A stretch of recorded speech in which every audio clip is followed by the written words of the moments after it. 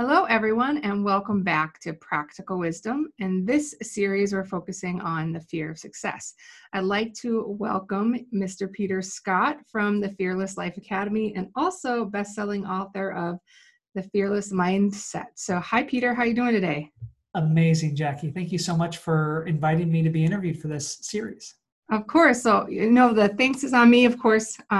Peter is a mentor of mine. I've gone through his Fearless Life Academy and also follow a lot of his work and have read his book. So that would be good if I'm going to interview him. Peter, if you wouldn't mind, you want to take a moment to kind of tell the audience a little bit about who you are and what you're up to, recently. Totally. Yeah. Well, I'm a coach. We have a coaching company called Fearless Coach Academy. We help them generate leads online, acquire clients, and scale a coaching business. And my kind of secret mission behind all of that, Jackie, is literally to transform humanity's relationship with fear so that it never stops us. Because I think if there's one thing that gets in our way of whether it's the job that we want, the relationship, the health, it's fear. And we teach a lot of strategy, as you know, for coaches, but we also do a lot of deep mindset work. So I'm on a mission to help not eradicate fear. I don't think that's healthy. I think there's a healthy dose of fear, at times, but to shift our relationship with it so that it no longer stops us. Wonderful. Thank you. And I may have known that was your mission, but I always love hearing you say it. So I have a question for you, though. Of course, it's about practical application because I think sometimes we can get a little ethereal or mystical. But why did you begin this mission to really help people live a fearless life? Yeah, we often teach what we want to learn, right? And so I think that's common for coaches, me included. The reason is because my whole life was consumed by it. So when one of my earliest memories was a pretty traumatic event. I was 10 years old and I had to sit down in a courtroom at a table with my grandparents on my left, an attorney on my right, and my mother directly across from me. And at 10 years old, I had to share with her, my mom, looking into her eyes, that I no longer felt safe living with her because of her alcoholism. And I didn't know kind of what fear was at that time, but looking back, I can connect the dots. It's a little bit easier. And I was consumed by it. I was afraid of losing love. I was afraid of losing validation. And in that moment, I made a decision that by telling my mom the truth, I lost her love because that's what it felt like. And I know that wasn't true. She totally loved me through all of that, but it felt like that because she was devastated.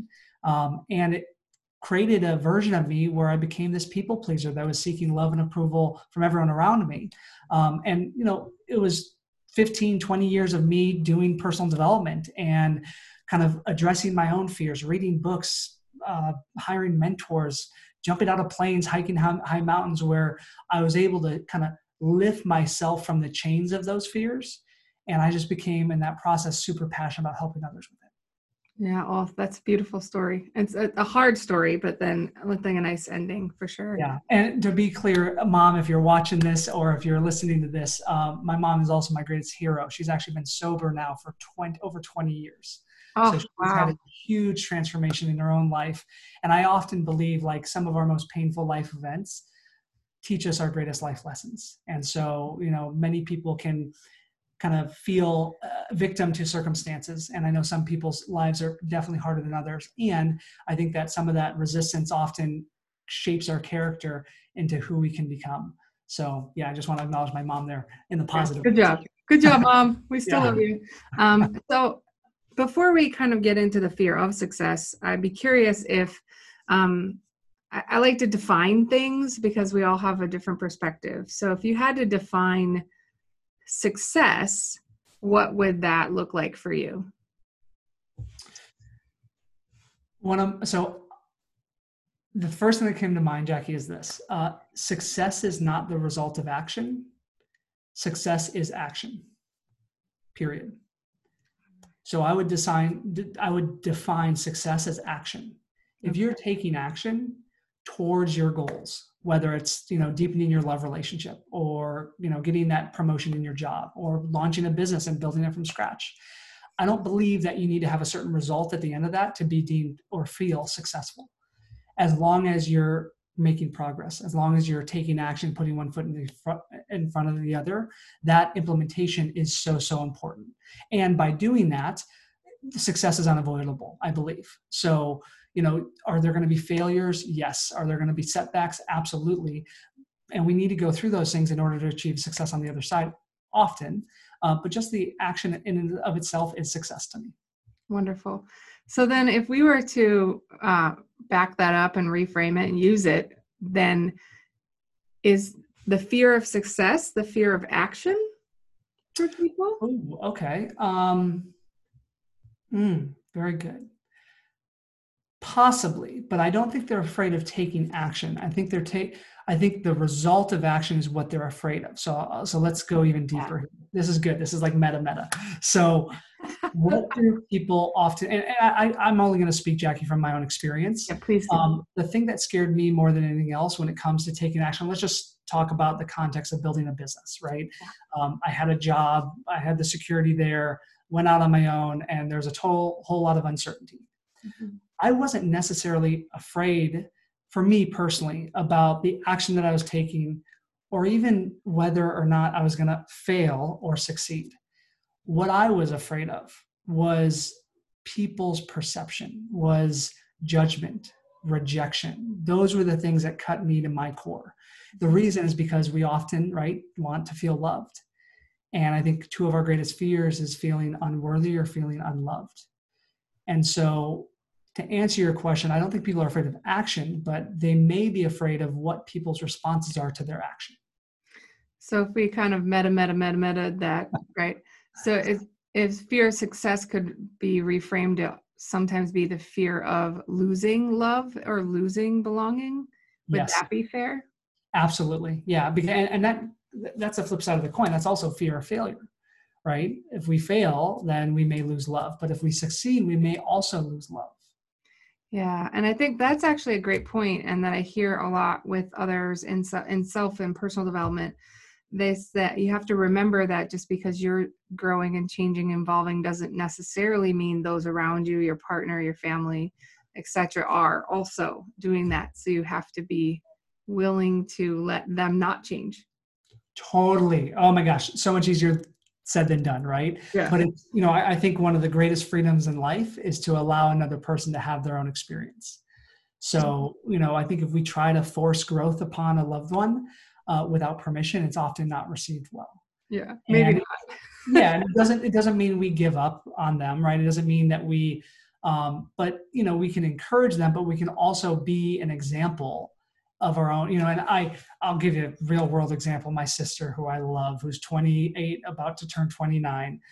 I'm like the big brother, super protective big brother to her. I used to kind of be a little bit overprotective, to where I would like give her advice without permission. I want her to grow in different areas, and she wasn't asking for that advice. And it actually hurt our relationship for a while. So I'm definitely not an expert here, but I'm learning and navigating that, and still loving your family or your friend and yourself, no matter what pace you are on the growth, on growing. So. Yeah, that makes sense. So now that we've defined like fear and success in some way, what is a practical approach that someone can take if they're maybe they don't even know what they're afraid of, right? They're just like, I'm stuck in this job. Maybe I'm afraid to leave the job. I'm afraid to start my own business. How does one get over fear or whatever that means to you? You might not even believe that people get over fear. I don't know. Yeah, well, let's, and I'll be super practical here. I want to define, though, kind of the way I describe fear, because there's two definitions of fear. One is that feeling of like anxiety or agitation that's caused by imminent danger. So if you're in danger, if there's a lion that's about to chase you, current environment with the whole virus thing going on, people felt literally in danger. And that's a healthy fear, I think. That fight or flight response keeps you alive. I always say that there's rational fears that keep us alive. That's the healthy fear when you're in imminent danger. There's irrational fears that keep us from living. And those are the things where fear of failure, fear of rejection, fear of not being loved, those things are not imminent danger. They're the chaotic projection of a painful future. And so if somebody is watching, for you watching this or listening to this, I encourage you to write that down: chaotic projection of a painful future. That's ultimately 99% of the fear that us humans today feel in our lives. And again, not all humans. If you're in a place to where we can watch this and listen to this, we're not in, generally speaking, a lot of imminent danger. So one thing is to define whether it's a rational fear or irrational fear. Is that making sense so far? Yeah, I think so. Yeah, Okay. definitely. Yeah, so I would say based on what you just described, like fear is not, it's a positive intention, right? It's your body's positive intention that there's a saber-toothed tiger that's going to bite your head off. Yes. And in that case, you want to know, you want to be afraid, right?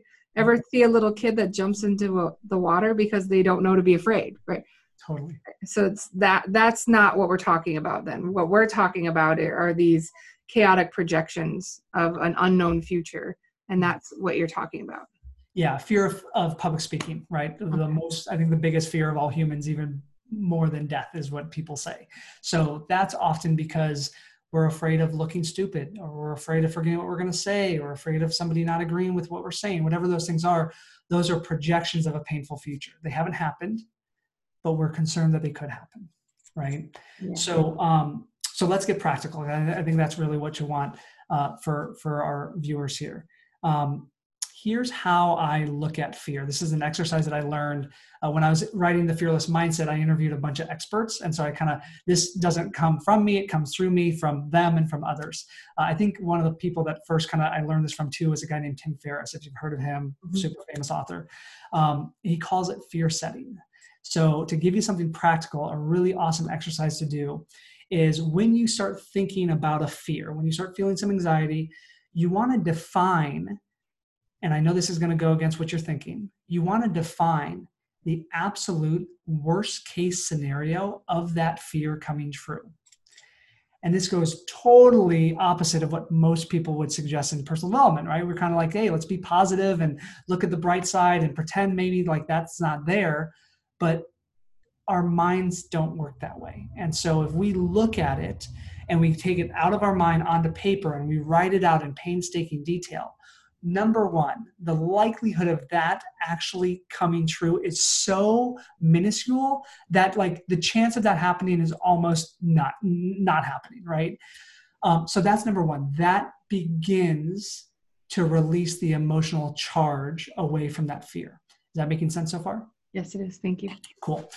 Second step is once we've got that picture clearly defined, then we list out some of the things that we could do to prevent that thing from happening.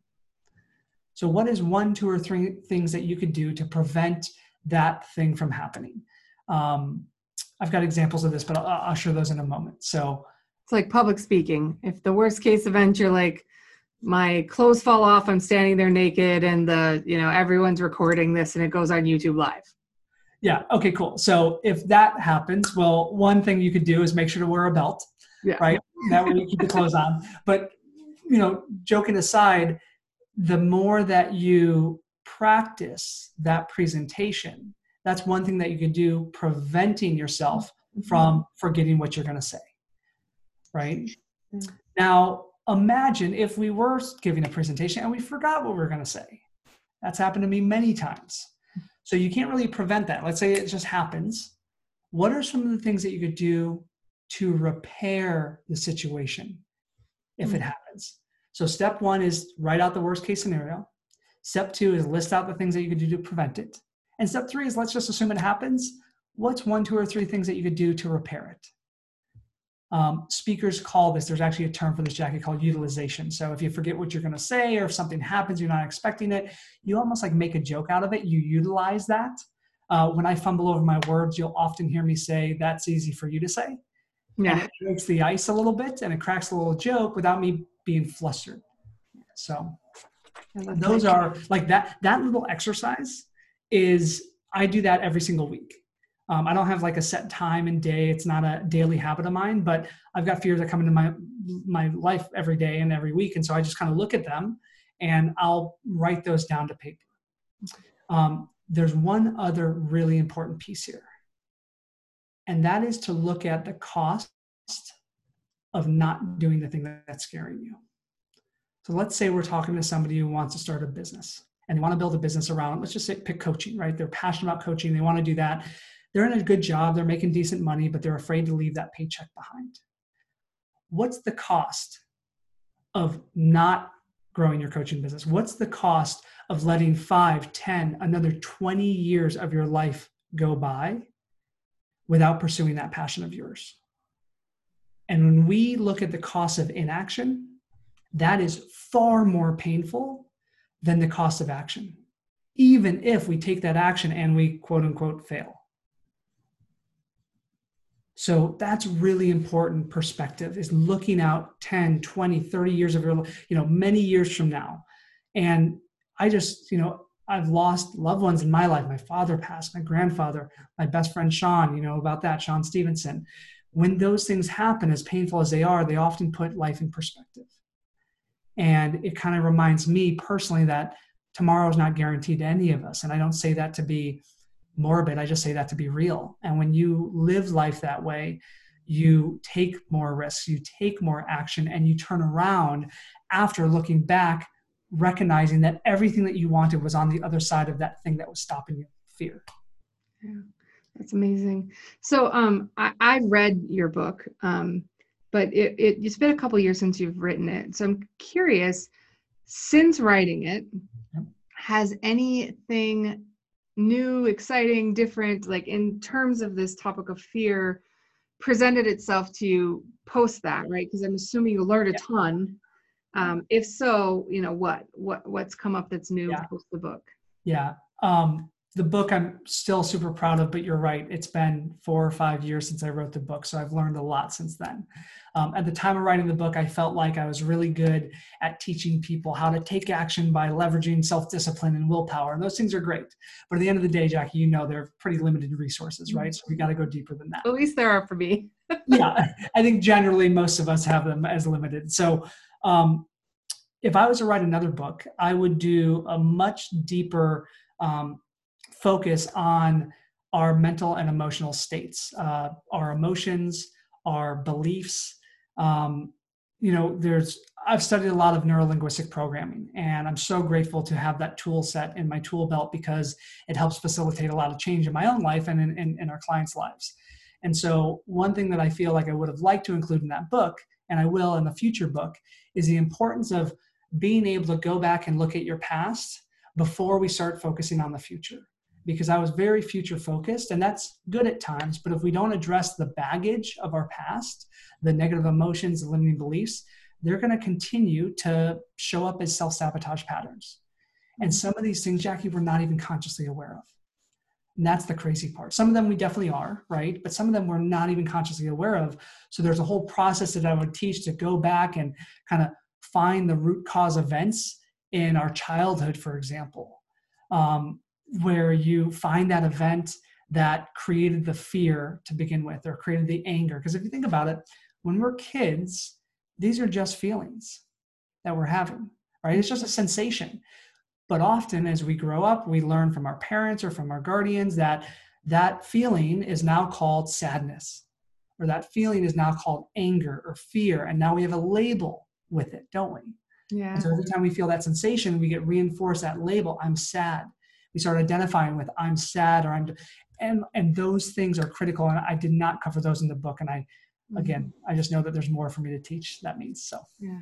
And that makes a lot of sense. I never really thought about it, but I know growing up, like everyone has their, backstory, but very often my mom would be angry, or I thought she was angry, but now 40 some years later, and she and I have conversations, and she labeled it angry, but it was really just, she was afraid, right? She was scared. And that's just how she said it, and then how she labeled it. And so, going on through life, they were the same thing to me, like these feelings of being angry versus being afraid. I thought they were both kind of the same. And so I'd always want to avoid being angry like my mom, but then you shut off, right? You shut off fear, or you shut off certain feelings when you're trying to avoid them. So I think it's really a really key point to point that out. But with that being said, you learn how to label them, right? So like somebody tells you what fear is, or how do you know if you're experiencing fear? I mean, is it show up in a certain place for everyone, or? I mean, there's actual like physiological responses to it, right? So shortness of breath, sweaty palms, uh, faster heartbeat. Those things are physiological changes in your body when you're feeling fear. But guess what? Those are also the same things that you're feeling when you're excited. Excited. Yeah. So here's the crazy part, right? And this is one thing I learned. One of my mentors taught me this in NLP. He said that two people who one person says they're afraid and the other person says they're super excited, they're getting an fMRI, which is probably some fancy brain scan that I don't know anything about, but they get an fMRI and they notice that both of those people, the same exact spot in their brain is lit up, whether somebody's feeling fear or whether somebody's feeling excitement. There's literally no physiological or chemical difference in those two emotions. The only thing that's different is the label that we identify with. Mm. And that to me was really profound. Yeah. So I think that when we experience fear, one of my favorite quotes is Fritz Priel, I think was his name, and he said, "Fear is just excitement without the breath." Mm. So when we feel that fear, if you are presenting, for example, how can you breathe into that? How can you look at that as a positive emotion that's going to channel energy and a message through you that's so powerful that without it, you may just kind of show up bored, yeah. Right? So that those are all little distinctions or little reframes that we can do with that. So what I thought I heard there, though, is maybe a sneaky piece in there, is if fear can be seen as it's physiological, mm-hmm. and shortness of breath is equated with that, then one might assume if you slow your breath down or you take a deeper breath, that you can shift the state at some level. Absolutely. Yes. Yeah. So breath work, right? Something that I'm not an expert in, but I'm learning from friends, is really powerful for creating a grounded state. And oftentimes if we feel fear, we often feel anxiety as well, or what other people call stress. And so this is another thing about labels, right? Because we were just talking, you were just sharing about how anger was something that you saw with your mother. And I totally see like all these emotions we see and we learn from our parents often or our guardians. For the person watching this that's thinking, listen, Jackie, Peter, I'm not afraid of anything. Yeah, I totally get that, because there was times when I thought that too. Oftentimes, fear is just stress disguised for a high performer. Like what stress is, which I think everyone can identify with stress. Mm-hmm. It's just the high achievers version of fear. And if you may not identify with fear, but you feel like you've got some stress in your life, if we follow that stress deep enough, we're going to find an underlying fear. And when we release that, that's when the stress goes with it. Yeah. Well, that makes a lot of sense, because you do hear people talk about stress and like eustress and stress, right? But is that sort of the same as talking about like the good fear, which is saber-tooth tiger chasing you, right? You want to have more blood in your hands and your heart so you can run, versus like the bad stress, which is your heart rate and everything's elevated, you're not doing anything about it, right? Totally. Yeah. Eustress, which is the good stress, and distress, which is the bad stress, right? Eustress is good. If we're working out and lifting weights or we're moving our body, that is stress on the body. But generally speaking, that's a healthy form of stress. Distress is sitting down in front of your computer and stressed out about your bills, right? Or figuring out, oh my gosh, I got a presentation, I'm losing sleep over it because I don't know if it's going to be good. Those are forms of distress. And breathing through that, having things where you can journal, just like the exercise I shared with you, breath work. For me, morning rituals are really important. Yeah. You know, having a way of working out in the morning, journaling, meditation, whatever you believe is fine, whether it's prayer or meditation. But what that does is it allows me to slow down, or allows me to create space between, let's say, an event that triggers me, where I feel afraid or I feel angry, and my response to it.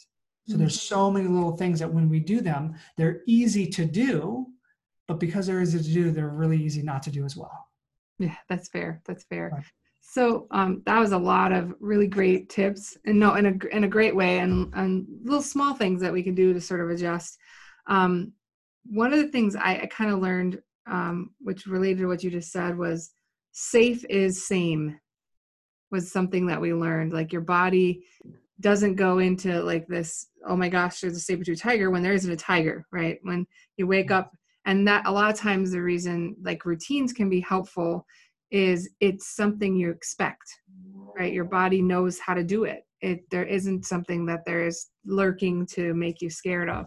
So I think that's a very underappreciated and underutilized technique, is to, if you're having trouble sleeping, have a nighttime ritual. Yes. Having good sleep helps you have a less stressed out day, right? If you're struggling, have a morning routine where you, even if it's simple as brush your teeth, drink some water, take a walk around the block, but you expect it, right? You know it's going to happen, and it can help.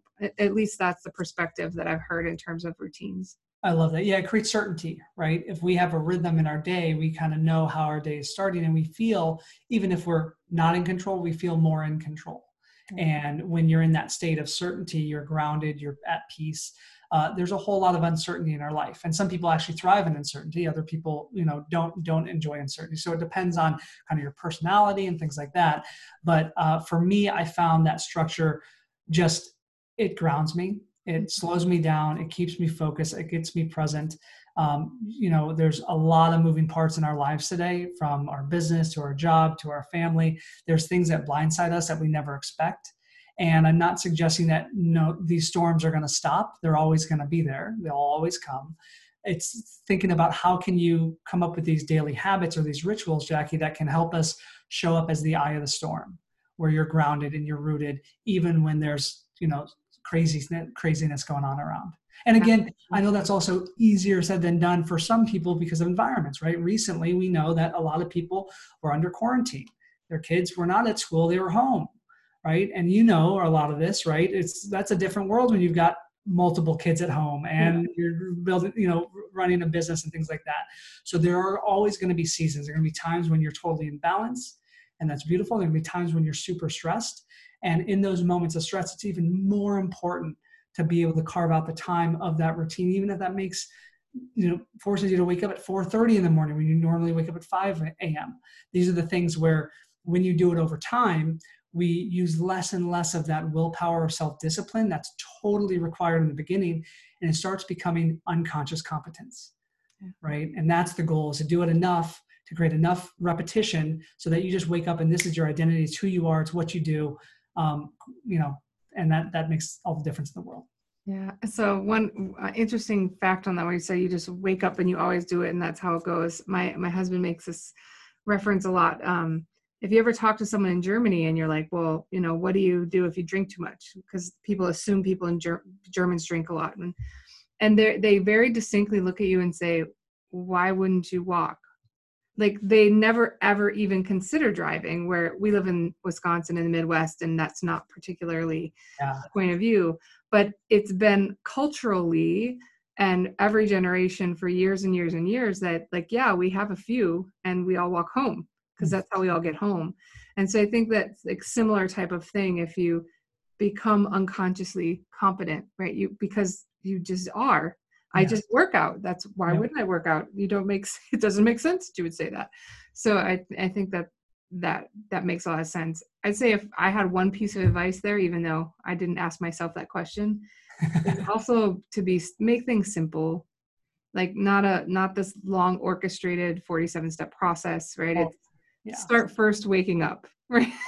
Then adding slowly as time goes by. Yeah. So as the Fearless Mindset author and next author, soon some more books, I'm excited. Any parting words or thoughts for the audience on managing the fear of success?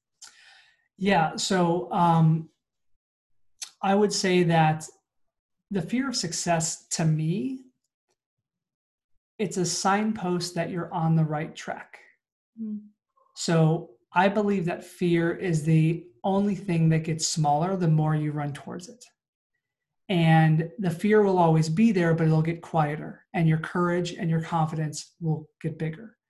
And so if there is fear of success for you watching or listening, then number one, let's honor that. Let's celebrate that. Let's not pretend like it's not there. And let's continue to focus on taking that daily action, putting one foot in front of the other, maybe making some public declarations, right? And admitting the fact that you're afraid around this. I think about all the fear that I had, Jackie, when I first launched our coaching business, and I would declare that I was doing it, and I would declare that I was terrified doing it. And the reason why I did that is because it just kind of took off the pressure for me to pretend like everything was fine. Yeah. So whether that's to your loved ones or to social media, whatever, what I would say is keep moving forward, and you're going to look back in awe of what you've created. Absolutely. So Peter, if anyone is interested, because you mentioned it briefly, and thank you for that. I'm part of your coaching community. A lot of very well-respected coaches that I work with are as well. How can people find out more about the Fearless Coach Academy if that happens to be on their path? Totally. Thank you for asking. Easiest way is actually our private Facebook group. So we've got a private Facebook group that you know of called Earn 100K Coaching. And it's designed for me to teach actionable strategies and mindset shifts of growing a coaching business. A lot of our students, which Jackie, you know, are in there, but also a lot of other coaches. We've got about 3,000, 3,500 coaches in there. And it's just a great free Facebook group to be a part of. So Earn 100K Coaching is the best place to go there. And then just search for me on social media if you want to connect personally. Peter Scott IV, as in the fourth, is my name. Those are the best spots to connect. Well, thank you so much, Peter. I appreciate your time. I know you're very busy these days, but it was great having you on here, and I'm sure we'll interview you when we hear the next book is out. Absolutely, Jackie. I love that. Thank you for having me today. All right, bye.